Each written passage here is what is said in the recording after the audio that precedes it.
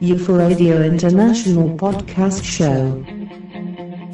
They certainly did not drop reporting or dealing with unidentified flying objects from an air defense standpoint. It's impossible to statistically profile what these unknowns are. Wait a minute, guys. You knew that back in 1947. They constantly contradict their own people.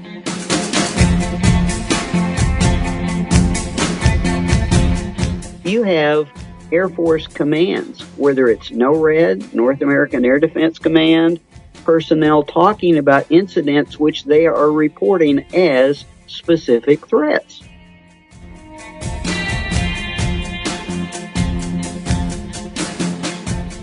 Hello everyone and welcome back to the UFO International podcast show. After almost 10 years, I am reactivating this investigative show about the UFO phenomena through history and modern times. And my tonight guest is Larry Hancock, prominent researcher in the fields of intelligence and national security, and this time he has a new book that is dealing specifically and exclusively with the problem of unidentified flying objects and military intelligence implications. So we will be here in a minute with our tonight's guest, Larry Hancock.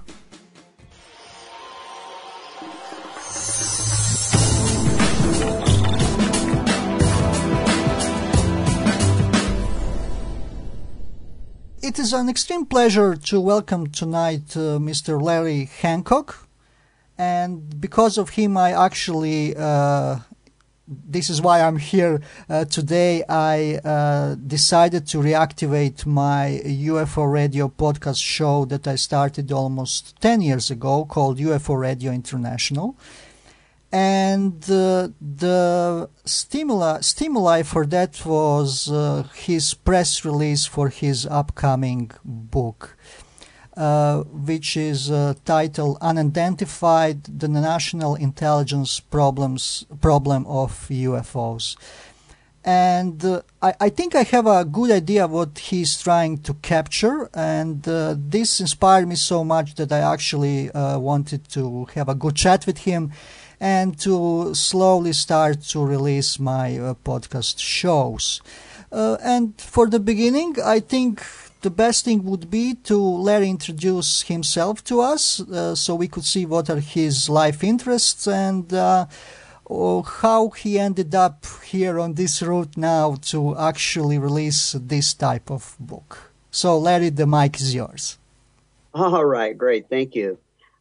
Basically, I've always been interested in history. I guess my basic interests have been history, things like astronomy.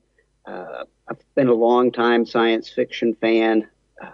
So I've always been interested in this area as early as 10 years of age or so back in the early 1960s. I was following the subject of UFOs. I was an early member of both APRO and NICAP, and so I've been interested in the subject for a very long time. But after my career, after my time in the Air Force and my career, and I retired and started looking into history again and started writing about historical subjects. I've also been always interested in military history, intelligence, and so I got into doing a lot of work in the intelligence area and have written several books related to intelligence, covert operations, different intelligence agencies. And that kind of led me after the first few books, I began to wonder, I've been interested in UFOs. I've been writing about intelligence and military interest. Why don't I put them together and try to answer a few questions for myself, as I always do. I normally start a book by asking myself questions and then going ahead to answer them with a book, and that's how Unidentified started. Yeah, that's actually great, and that is one of the things when you start to dig beyond surface is also introduce sort of a cultural paradox. On the one hand, we have this perspective that UFOs are sort of a pseudoscience, But on another hand, we also find these rich historical sources and rich government involvement with this subject, no matter what the final answer is. So I guess it's a really deep and rich subject to research. I'm interested to learn how you are actually starting your book. What is the time span that you are covering, and what are the first years that you are starting to cover problem of unidentified aerial objects? Well, normally I start this work, and I have to say I'm known as a document geek. I'm very interested in government documents as the basis for the research that I do, and kind of have to do that with a historical inclination. So I started back looking at some of the earliest military documents from World War II, from post-World War II in 1946. So I actually started before the classic period of the 1947 UFO appearances, and essentially raise the question of how military intelligence addressed this problem before Kenneth Arnold, before they became embroiled in the public relations aspects of it that followed the summer of 1947. So the book actually starts with incidents during World War II in both the European and Pacific theaters, and moves on to a series of incidents in Scandinavia and Britain in 1946 and early 1947. Oh yeah, we are speaking about Foo Fighters era and the Ghost rockets in Sweden. And when I was also searching through old newspaper articles, and I was particularly at one point interested in this era too, that there were actually quite a few of newspaper articles that are addressing these weird lights that were following pilots during the European war, during the Second World War over Europe. I'm interested what kind of maybe documents you were able to dig up in this time span, or was there any maybe new discovery that you were able to find? Well, there are a lot of British documents. The British were especially good at debriefing their air crews and preparing intelligence reports on the briefs. Interestingly, both the British and the Germans had staff intelligence officers that wrote rather extensive studies of especially the nighttime light phenomena, trying to determine if they were related to any enemy action or not. And those are very helpful. One of the things I have to say that occurred to me after I'd been involved in that a while is there's such a huge disconnect between the nighttime sightings and the daylight sightings. One of the things I think that it struck me, and perhaps I haven't seen it made that much of, is we've often had the question asked of whether good, solid, experienced observers such as air crews, military personnel, whether their observations are reliable. And it's kind of fascinating that early on in some of the Air Force investigations, RAND and some of their advisors actually suggested that they set up tests to determine whether military air crews were competent, whether they would be able to discern conventional objects from unconventional objects if they were unexpected. Well, the thing is, if you take a look at the World War II experience, you already have proof of that, because basically Allied air crews successfully identified basically every unconventional weapon deployed in both Europe and the Pacific. That included both jets and rocket-powered fighters, guided and unguided missiles, the Vengeance weapons.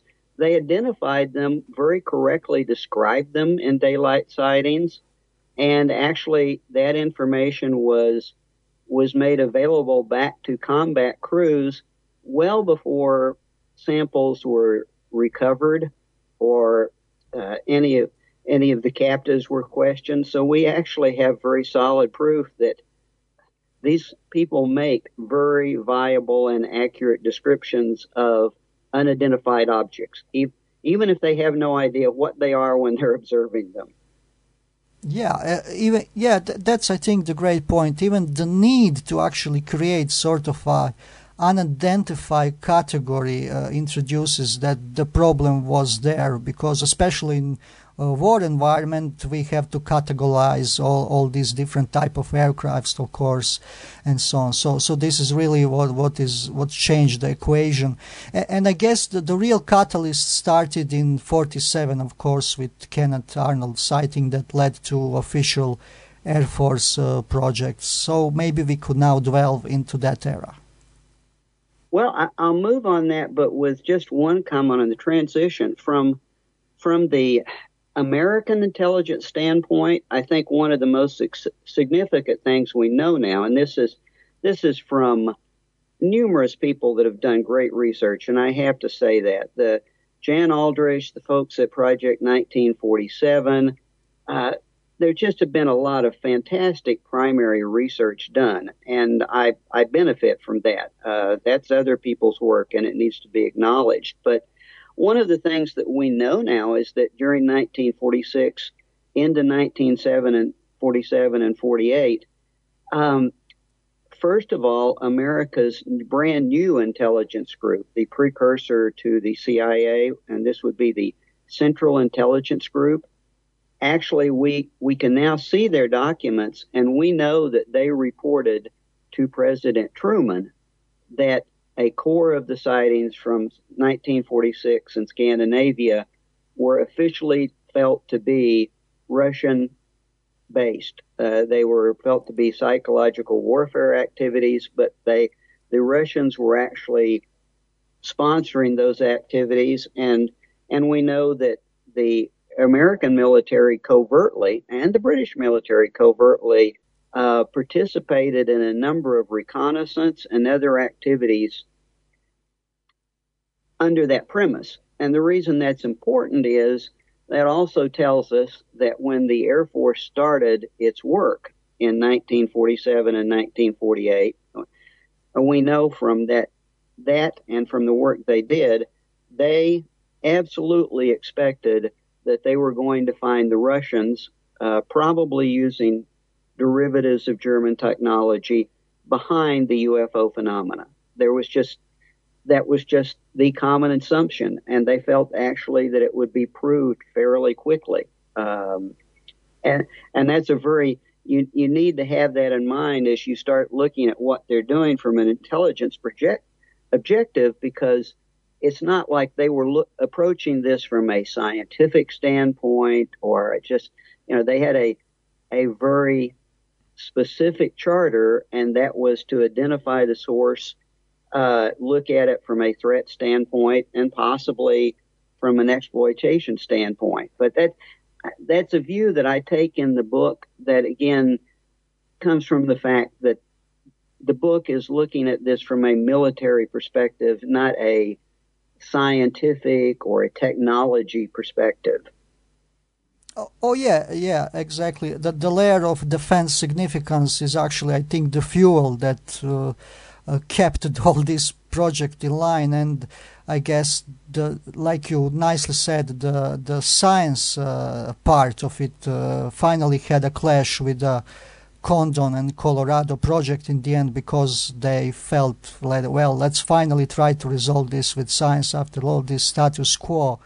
But yeah, that's really nice layer to emphasize. So I guess, keeping that in mind, let's move to this transition now to 47 and so on. So I guess this was still the thought in the background, trying to somehow correlate all these reports with some kind of intrusion into American soil. Absolutely. And that you find, now that we can see the documents, you find that as a very consistent pattern for the next several years, even in the most negative reports that are prepared inside the Air Force. you always find some concern that there may be Russian involvement, that this may be a psychological warfare ploy, that that's always embedded, even when they're saying that they can't identify them, but there's something there. There's always that element of concern, and that certainly grows later on. The interesting thing is that later on it becomes less and less acknowledged, and I'd like to talk about that later. But it's interesting that through the early 1950s, that element of concern is always there and always expressed. But then, as they prove increasingly less able to deal with it, as they fail to identify what these things are, and as they fail to deal with them from a defense standpoint, that gets lost. And I think it's interesting to note, and probably tells us a lot about how it faded out of as a primary focus, because after a certain amount of time, from a military standpoint, from a public relations standpoint, you don't really want to be in a position of explaining that, yes, you can track these things, you can actually intercept these things, but under no circumstances are your best radar defense networks and your best fighters able to do anything about it. Yes, they can intercept them, but they just they engage, but they can't do anything about it. They're always outmaneuvered, and I'm getting a little ahead of myself with that, but it's part of the transition in how the service treats it. Eventually, it gets to the point of something rather cultural, which is, if you can't deal with the problem, the thing you want to do is either get away from it or hand it off to someone else.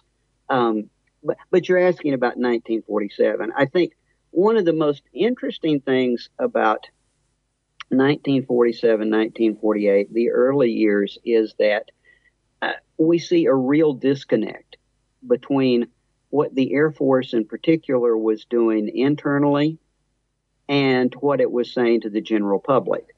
In later years, we'll see a great disconnect between what different agencies were saying internally and to each other and doing to the public. But there's always this huge problem that they face in not frightening the public, not wanting the public to be concerned, but going ahead and investigating the subject.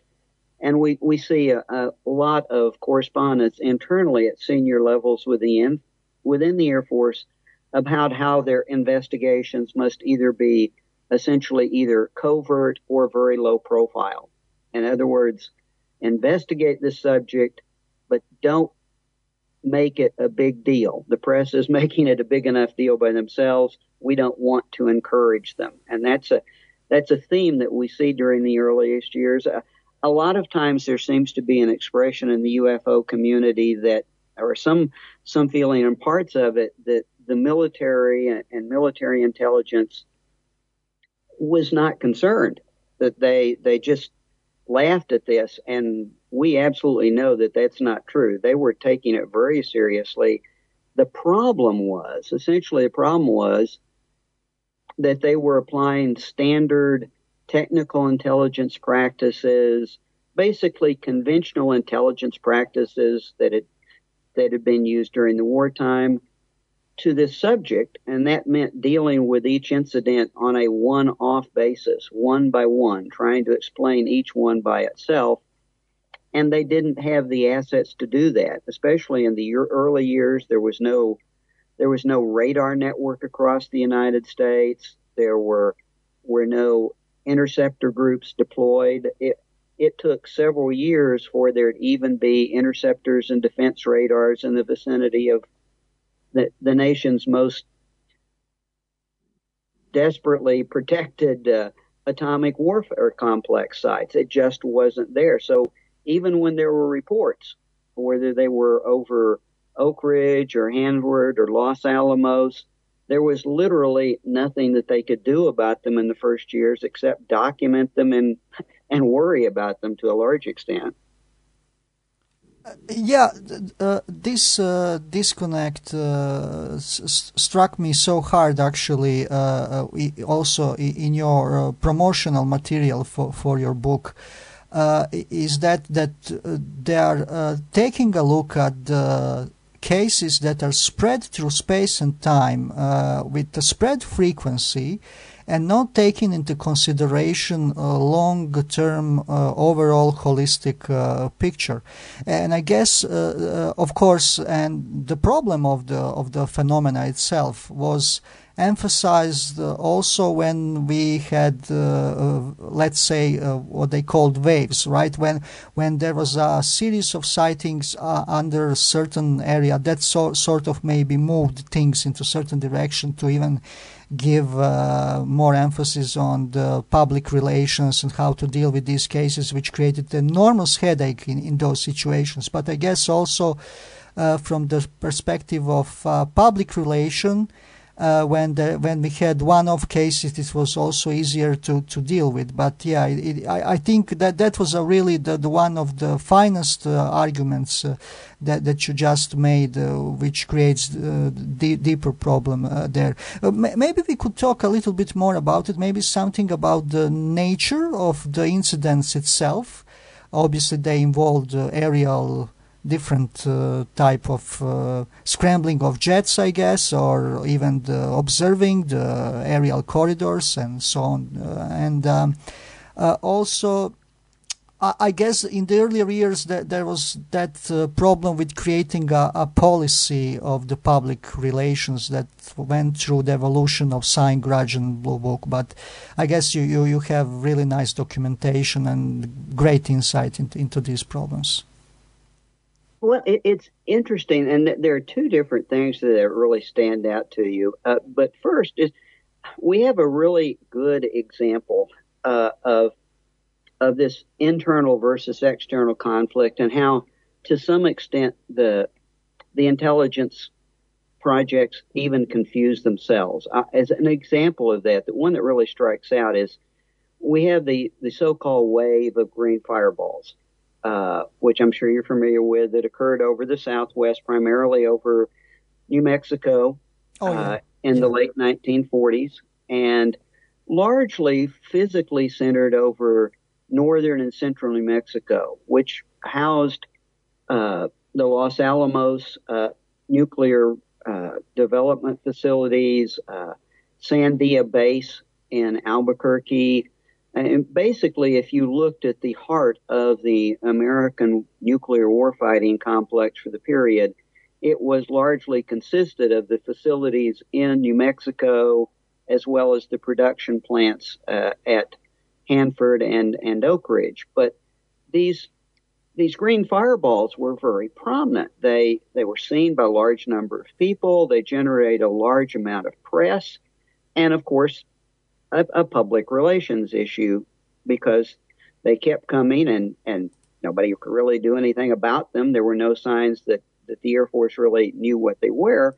But at the same time that was occurring, after they had started, but later on in that period, a series of incidents began to occur around Sandia Base and Kirtland Air Force Base in Albuquerque, and most specifically about one of the earliest nuclear weapons storage sites at Killeen Base in Texas. And what was really important about this is that in the Manzano Mountains outside Albuquerque and in Texas, those were a couple of the first 2 points where we were actually storing the nuclear weapons that were being developed and the stockpile that was being built. So if you really targeted, if you were really interested in America's nuclear weapons, that's where they were. And Albuquerque began to develop a whole series of sightings in and around Kirtland Air Force Base, but most specifically at Killeen, where they were building a storage facility.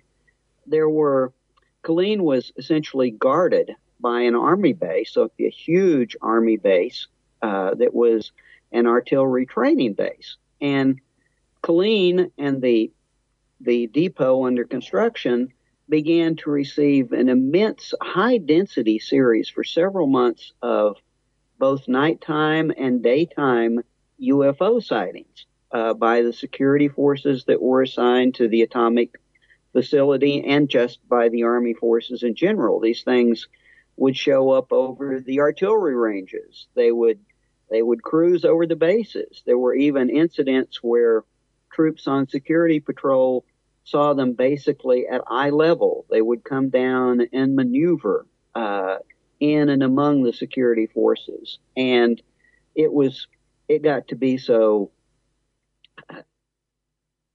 sensitive to the Army that the Army actually told the Air Force that, it was going to use it, because the Air Force intelligence folks didn't even express any interest at all in this. This had moved into a time when they were, to some extent, trying to avoid the public relations consequences of dealing with what a UFO might really be.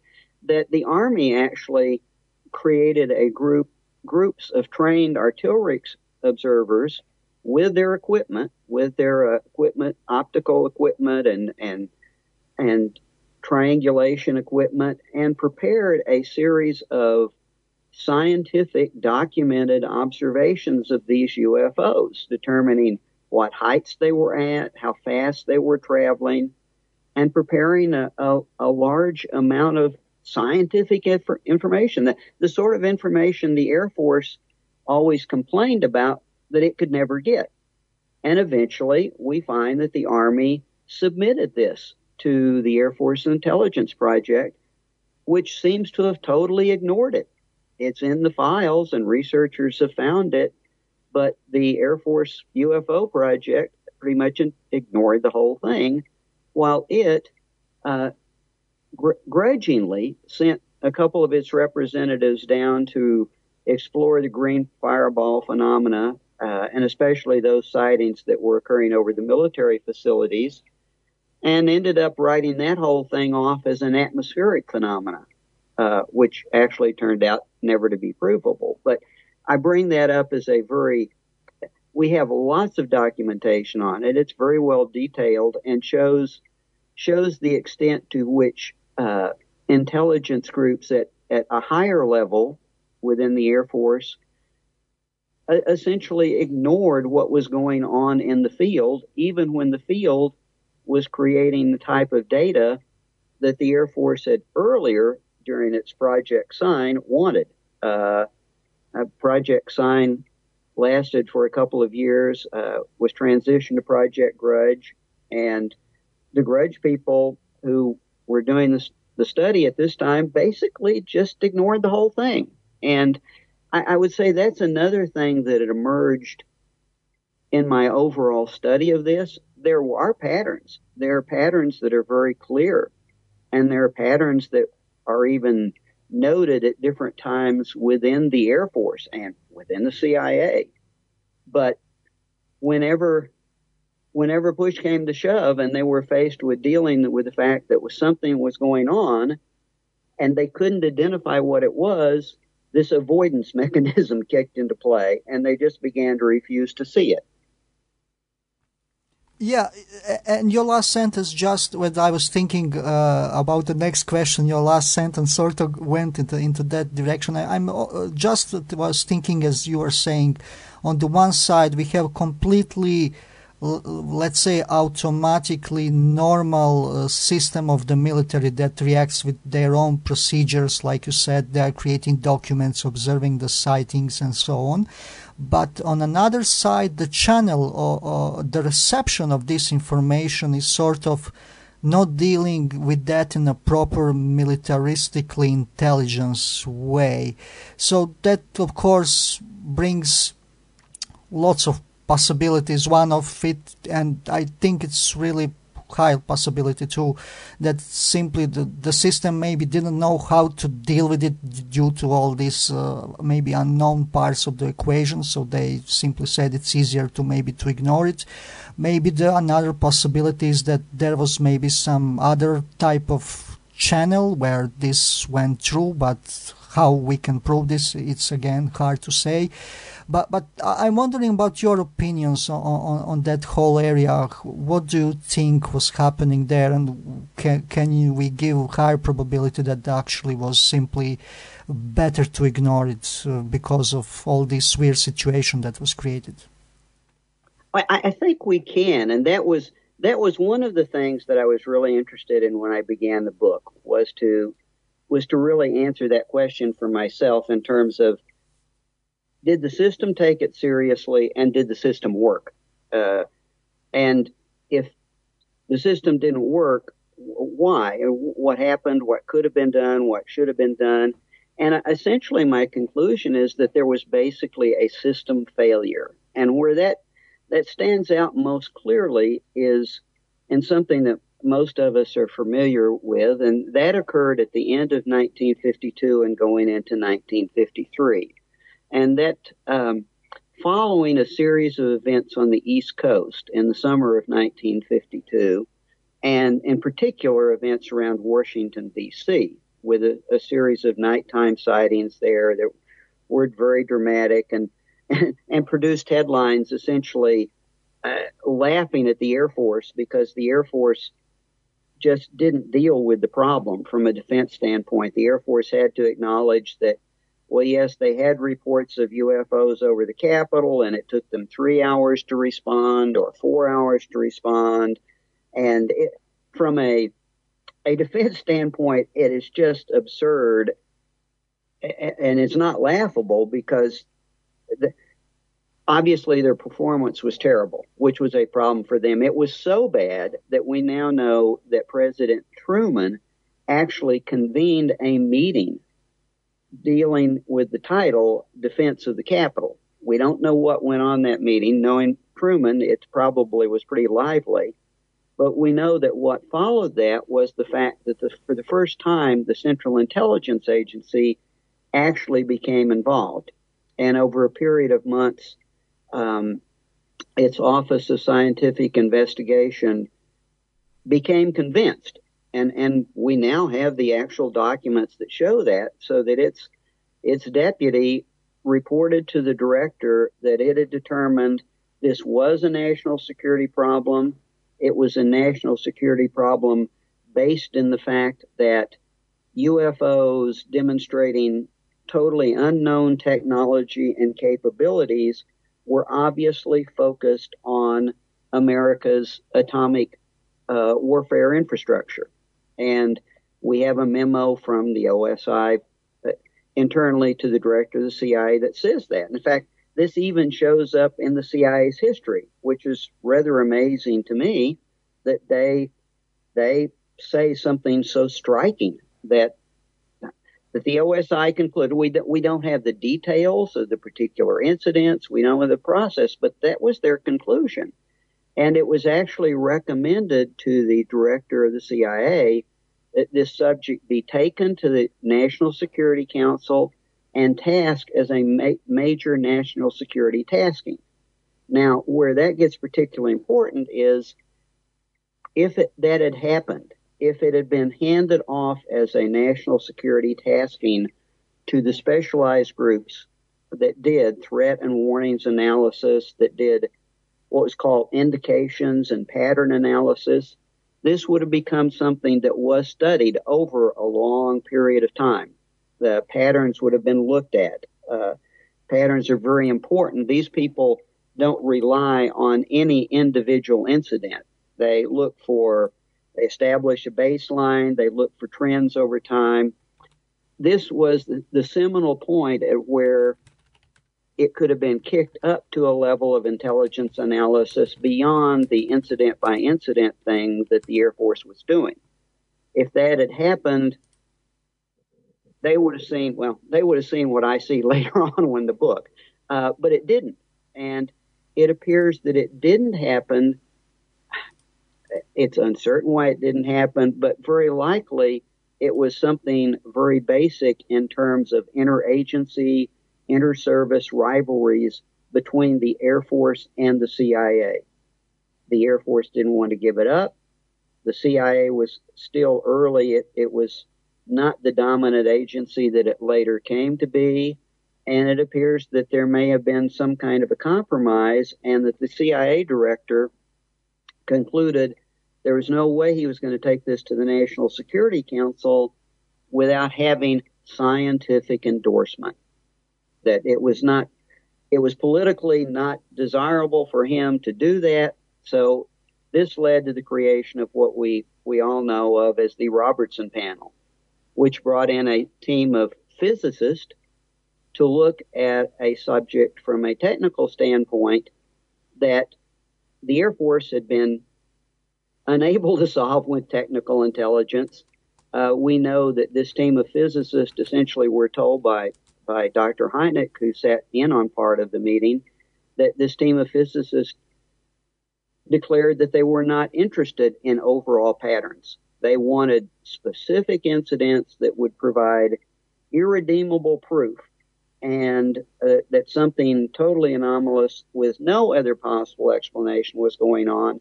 And they didn't get it, and they didn't make their endorsement. And at that point in time, the whole subject never proceeded to the level of analysis that might have told us something. Yeah, I guess that was, as you said, it was really extremely turbulent era, and that led up in the end to Robertson Panel, and where maybe UFOs finally fallen down from the perspective of the public relation policy that was maybe then established. But I just want to quickly, shortly go back to some of the great quotes that you are also making, and I guess they are in the book. For example, this quote from one of the documents: sightings of unidentified flying objects at great altitudes and traveling in the vicinity of major U.S. defense installations are of such a nature that they are not attributable to natural phenomena or known types of aerial vehicles. And this is really, this quote really shows this, again, extreme disconnect from one point from the strictly speaking of military intelligence needs and procedures, and when we confront this with science analysis, we are finding this, again, great disconnect, and it seems that these two areas, they can never meet in peace. It does, and the strange thing is we find these disconnects from the very beginning.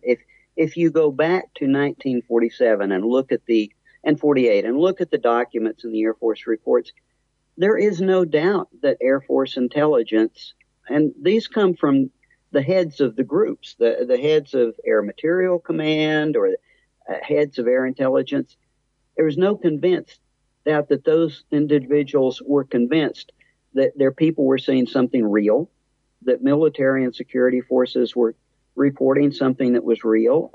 Air Force intelligence created a very well-detailed profile, what we call a collections document, for people to go out, their people to go out and collect information. And it described not only the physical appearance, but the maneuvering. There was just no doubt they were dealing with something real.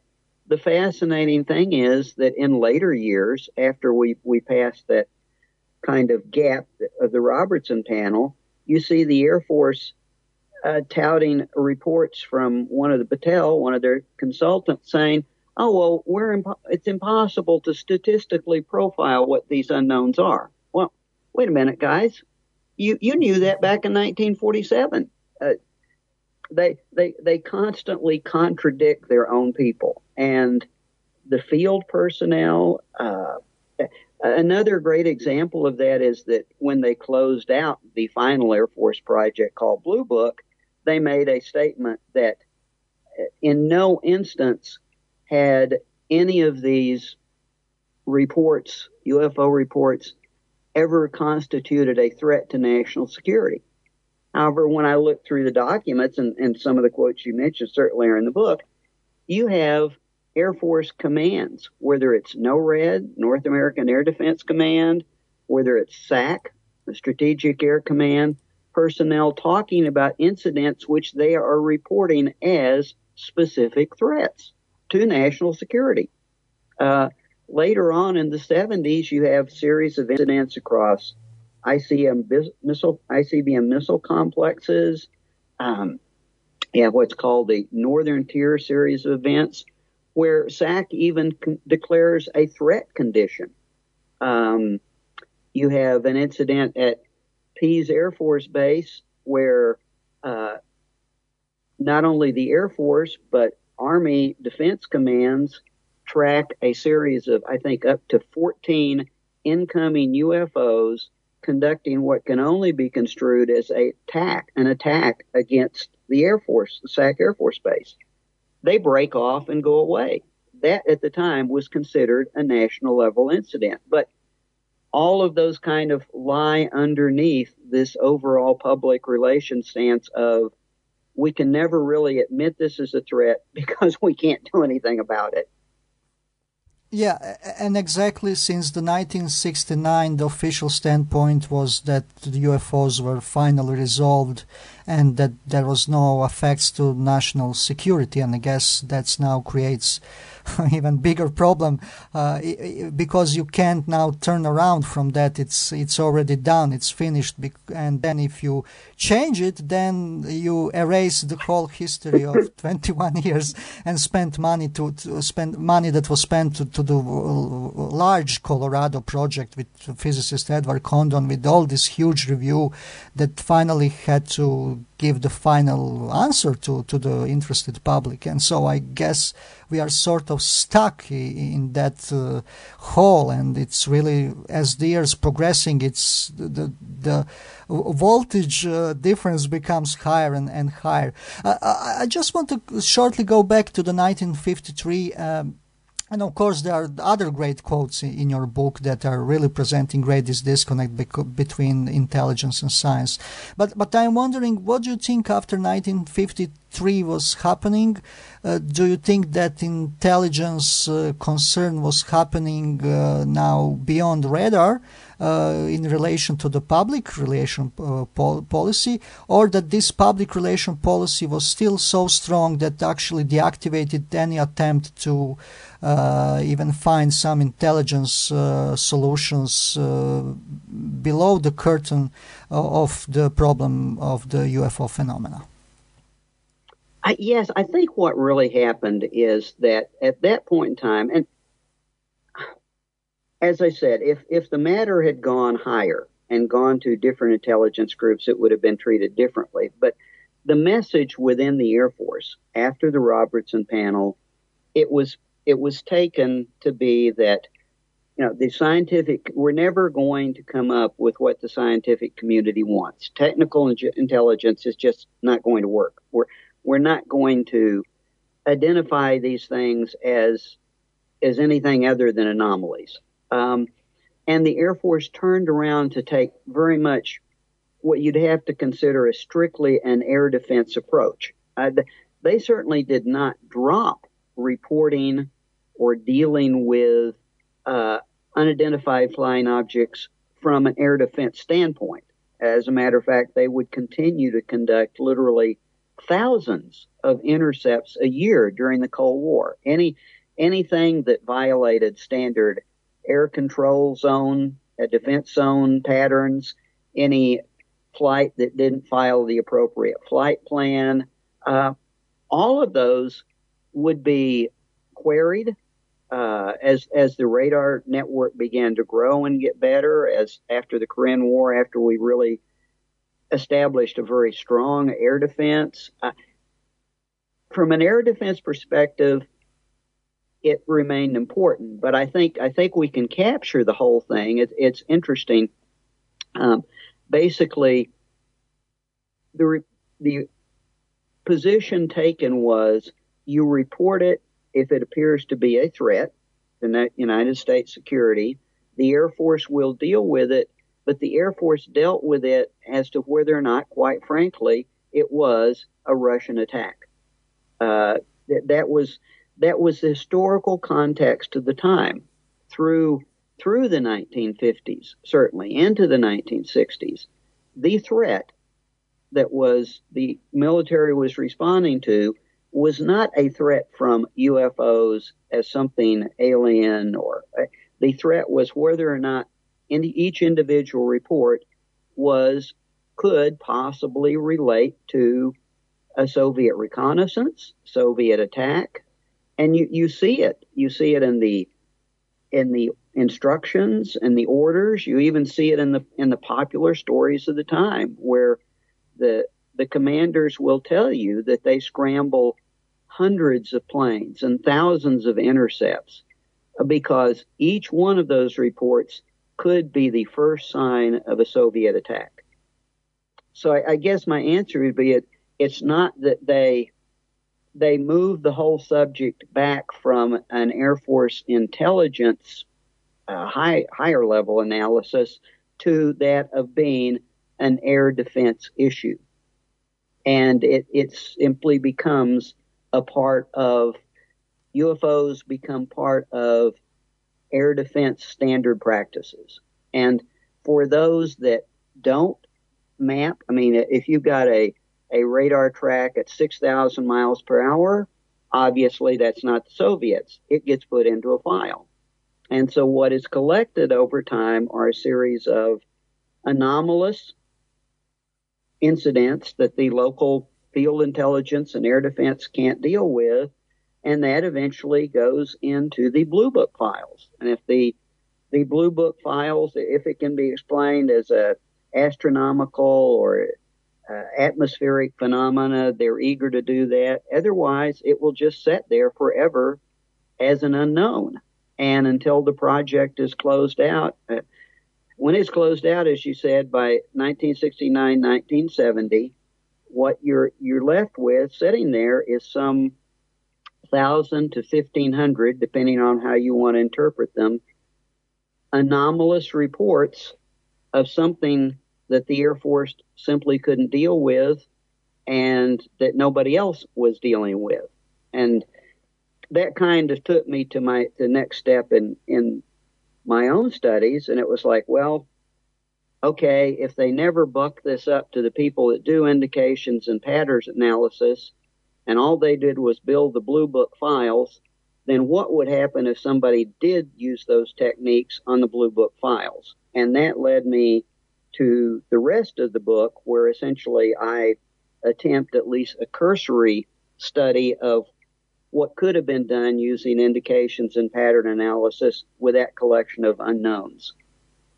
Oh, so you're actually using Blue Book data to try from the current perspective and knowledge to actually see with maybe some even modern techniques to see what could be extracted from this data. Oh, that's really interesting then area of the book. Can you give a little bit more expansion of that? Sounds really interesting way. And is this actually the section where the book is going towards some kind of finale? It is. Yes, it is. Basically, what I did was I stepped back then and went back to NICAP has done a beautiful job. Brad Sparks has done a beautiful job of putting those case files online. Other people the data is there now. And of course, there also has been some great supplemental investigation of some of the later decades of work. But yeah, I personally am familiar in my former life and in various jobs. I did some strategic planning, some work that made me a bit familiar with the kind of techniques that are used. I certainly can't claim to be a military intelligence analyst, never was that, but I have some familiarity with the practices from a business planning standpoint. So what I did was to essentially do some baseline data analysis looking for trends and patterns. And that becomes very common. One of the things that becomes, if you look at it year by year, and I started in 1947 and went through the 70s, there are some really obvious trends in the types of incidents that occur and where the incidents are occurring. So what I did was essentially go through a series of hypotheses that the way an analyst should, and came up with four major hypotheses. And the first was, the basic hypothesis was something something unknown. You don't have to identify it. It's X. Was there something going on around America's, focused on America's nuclear war capabilities? And okay, I examined that hypothesis, and at that point in time, the point is it could have been the Russians. You don't know. You don't want to declare anything. All you can say is somebody doing this. And after you examine it, and then you reach the conclusion that yes, someone was obviously doing something, and it was tightly focused, and it actually evolved over a period of time, then you start putting forth other hypotheses. Well, if it was being done, was it the Russians? If it wasn't the Russians, let's go further, come up with a couple of other hypotheses. And so that's the last couple 100 pages of the book as I go through those kind of studies. And one of the things that becomes very clear is a trend in the incidents. And the incidents, there were lots of daylight observations initially. When the UFOs were actually doing some rather dramatic things. I mean, you have sightings of groups of UFOs moving over Kirtland Air Force and Sandia Base, and what observers say looks like they're actually dogfighting with each other. You have, these are close range daylight observations over a period of time. The funny thing is that consist up until the point of where the American air defense networks really becomes real. During 47, 48, 49, into 50, when America literally has no national air defense network, you have a lot of daylight sightings.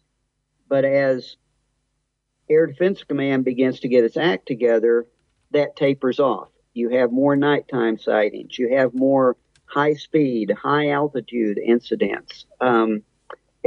It's as if the better the air defense gets, the more demanding the encounters get. They become high-speed. They become high maneuver. There's a real trend in what's going on, which led me to raise the question, what does this really look like from a military standpoint? And what I did at that point in time was, because it is now available, and I'm familiar with it from other work I've done, I went back and actually mapped out the aerial reconnaissance that the United States and Britain were doing over denied areas of the Soviet Union and China, and matched that to what we were seeing in these UFO reports, which is very interesting because it's highly comparable.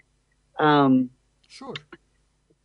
Then one of the things that jumped out is, if you're looking at the American warfare complex like that, it goes through a series of phases. I mean, at first, there was no atomic stockpile. So there was what I call a bomb building area. Then there's then there's a bomb dispersal area. And then the weapons evolve to hydrogen weapons, and they go on SAC bombers. And then they go on ICBMs. And what you find, if you really look back at the day, or what I think I found, is that there was a change in focus. And I guess the simple way you'd say it is, the level of UFO intensity correlates to where the weapons are. At first, it's where the radioactive materials are being manufactured and designed. And you find it around Los Alamos, Sandia Base, and then you find it around Hanford and Oak Ridge. But then after a period of time, especially by the late 1950s, when the stockpile is built, it translates, and it goes out to the SAC sites and to the atomic bomb storage sites at SAC through the 60s. And then it goes to the ICBM sites. So it's as if whatever X is focused on, it's where the atomic warfighting capability is in any given period of time. That is so actually fascinating. So at one hand, it seems we are trying to apply intelligence methods to a problem, and it seems that the problem itself is consisted of their own intelligence methods too. It is, and I have to say, again, I have to be honest. I was trained in cultural anthropology, and I understand the concept of projection and the risk of seeing what you know in the data, and I'm aware of that, and I spend a great deal of time in the book calling out concerns about not seeing what you're looking for, and what witnesses to what the psychological constraints are in data and so on and so forth. But in the end, I'm just compelled to say, in terms of what we know about behaviors and about military behaviors, this core number of incidents, and again, I'm just looking at the military side. I'm looking at what Blue Book collected primarily about military reports. There's a whole other body of data, as you know, of UFO data, but I'm not looking at that. But from the military's perspective, there appear to be some pretty clear things that are going on. And I think I should say that at any given point in time, it's not like the Air Force didn't realize it. You see in 1952, in the first briefing that Captain Ruppelt has, who will later take charge of Blue Book, for the Director of Air Force Intelligence. He reviews these patterns of atomic complex sightings with the general in charge, and the general sees them, and they're very clear, and he asked him to study them.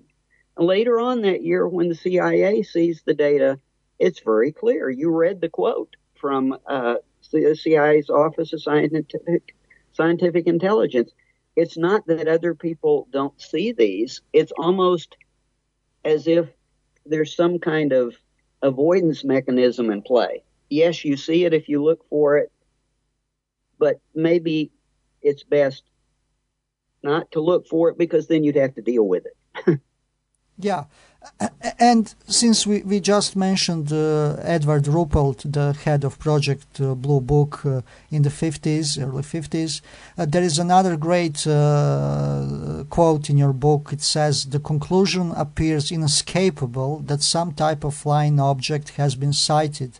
Identification and the origin of this object is not discernible at this headquarters, and it was made by Major General G.P. Cabell." And I actually I read the notes from one of the briefings that General Cabell had, and that Ruppelt was present. I do recall his big frustration trying to win with some other colleagues, win the approach to actually apply more serious research to this strictly from intelligence perspective, like we were saying through this interview. So this just brought me back to that quote. I just for the end wanted to raise this issue. Let's say from 1969, as we go into the modern era of the documents and the whole trends of UFOs, I guess there was a difficulty to restrict these type of data points. Because simply, I guess, as we move more into the future, the amount of information and documents diminishes rapidly. But do you think you are still being able to sort of keep the main pattern in line to see that it's still happening? And would you say maybe compared with all these periods of times that maybe the frequency went down, or we can apply that to the issue of the documents that we can't simply see anymore, of course, because we are now in the modern era? That's a great question, and I think the answer is we have enough data, and from some excellent researchers who've actually carried it further with freedom of information inquiries. I mean, after 70, we lose track of it from the Air Force's internal reporting, but FOIA filings and research by some great folks, and I cite them at length in the book, have given us incident reports, whether they're incident reports from NORAD or incidents reports from SAC. They've given us a great deal of data from SAC sites and ICBM sites, and I would say that we can successfully track this trend through the early 1980s, and I do that in the book, and I think it's very clear through the 1980s. It's at that point in time we lose track of it, and because there is no ongoing Air Force investigation, because it's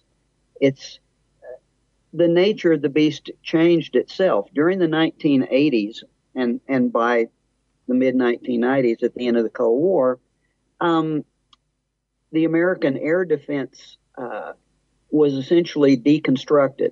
The radar chains were taken down to a large extent. The focus became strictly on missiles.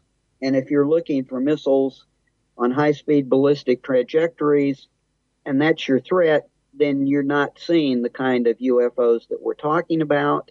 The interceptor groups were disbanded. We saw that the attack on America in September 2001, there were only a handful of fighters available anymore. So we lose track of it for a great number of reasons, and one of those reasons is we stopped looking for a Soviet threat other than ICBMs, and therefore we began to lose that kind of data. It's pretty clear that a lot of the high-tech tracking systems, space surveillance systems, may have some of that data embedded in them, but it's very compartmentalized.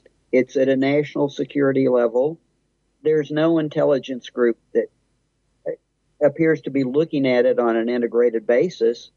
So it may be there, but we can't see it. So you lose the ability to track the patterns. But I will say, just to kind of wrap that up, where I wrap the book up, is it's not that we still don't have. The interesting thing is that in the 1980s, and I'm sure you're familiar with the incidents from an area north of New York City, for a number of years, literally hundreds and thousands of people began observing very low altitude, some daylight, mostly nighttime sightings of these huge structured craft, we'll call them aircraft. They had lights all over them. They were really big. They were really slow moving. I think we are speaking about Hudson Valley sightings, right? Yes, we're speaking of Hudson Valley sightings. And this is occurring just miles north of New York City. And the Air Force takes no interest at all. And it's fascinating to compare that. If you compare that to 1947, and a fairly large number, but nothing comparable and nothing condensed, and with those quality reports. So basically what you see is that by the 1980s and 1990s, it doesn't even matter anymore. If it's not a ballistic missile attack or a terrorist attack, it's not on the threat screen. And if once it's reported to the Air Force, they simply say, we don't do that anymore. And the FAA says they don't do that anymore. And there's just really nobody interested. So I guess my answer to your question is there may be data and there may be patterns, but we can't see it. Yeah, exactly. Well, I guess the researchers will never stand down. It's a really fascinating, amazing, rich history, and the works will continue to be published. And I guess as we progress, maybe some new insights will be there. And for the end, Larry, can you actually present us more about your book, when it will be released, where the people will be able to buy it, to read it, and maybe where they can reach you, if you have a website, and so on? Sure. But one final concluding statement, if I can. Absolutely. I will say, and you said there is more research that can be done. I will say that with the number of fantastic researchers we have, if the hypotheses that are suggested in the book are real, they would make a great baseline for further research just with the data that we already have. There are lots of studies that could be done. One that stands out is there's the whole area of the apparent involvement of UFOs with radioactivity, with tracking of fallout clouds from the nuclear test. There are just several areas that could be explored if we could really get back into it with some focused studies. But as far as the book is concerned, it will be available at the end of this month, at the end of June. It will be available through the publisher, but it will also be available on Amazon. It will be available Amazon internationally. It's in book distribution, so people will be able to go into a bookstore and order it. It's in Ingram's distribution, so it should be widely available by the end of June. And I will be blogging about it. I have a Larry Hancock WordPress blog. Up to this point in time, I primarily blog about questions of national security and intelligence, but I may move to a special blog for this one, but it's not set up yet. And I do have a website. It's www.larry-hancock.com. And that site deals with all of my books that have been essentially on Cold War history and intelligence. Yeah, so once again, end of June 2017, the book is Unidentified, The National Intelligence Problem of UFOs by Larry Hancock. Larry, I enjoyed enormously to chat with you, and I'm very amazed with your really common sense approach and really clear ground to discuss this subject after so many, jammings and interference with really, it's a high voltage subject, unfortunately, in the public. So I really think we need this great refreshment to look at with really common sense eyes, with keeping our feet on the ground. So I really thank you so much for that. I've enjoyed it.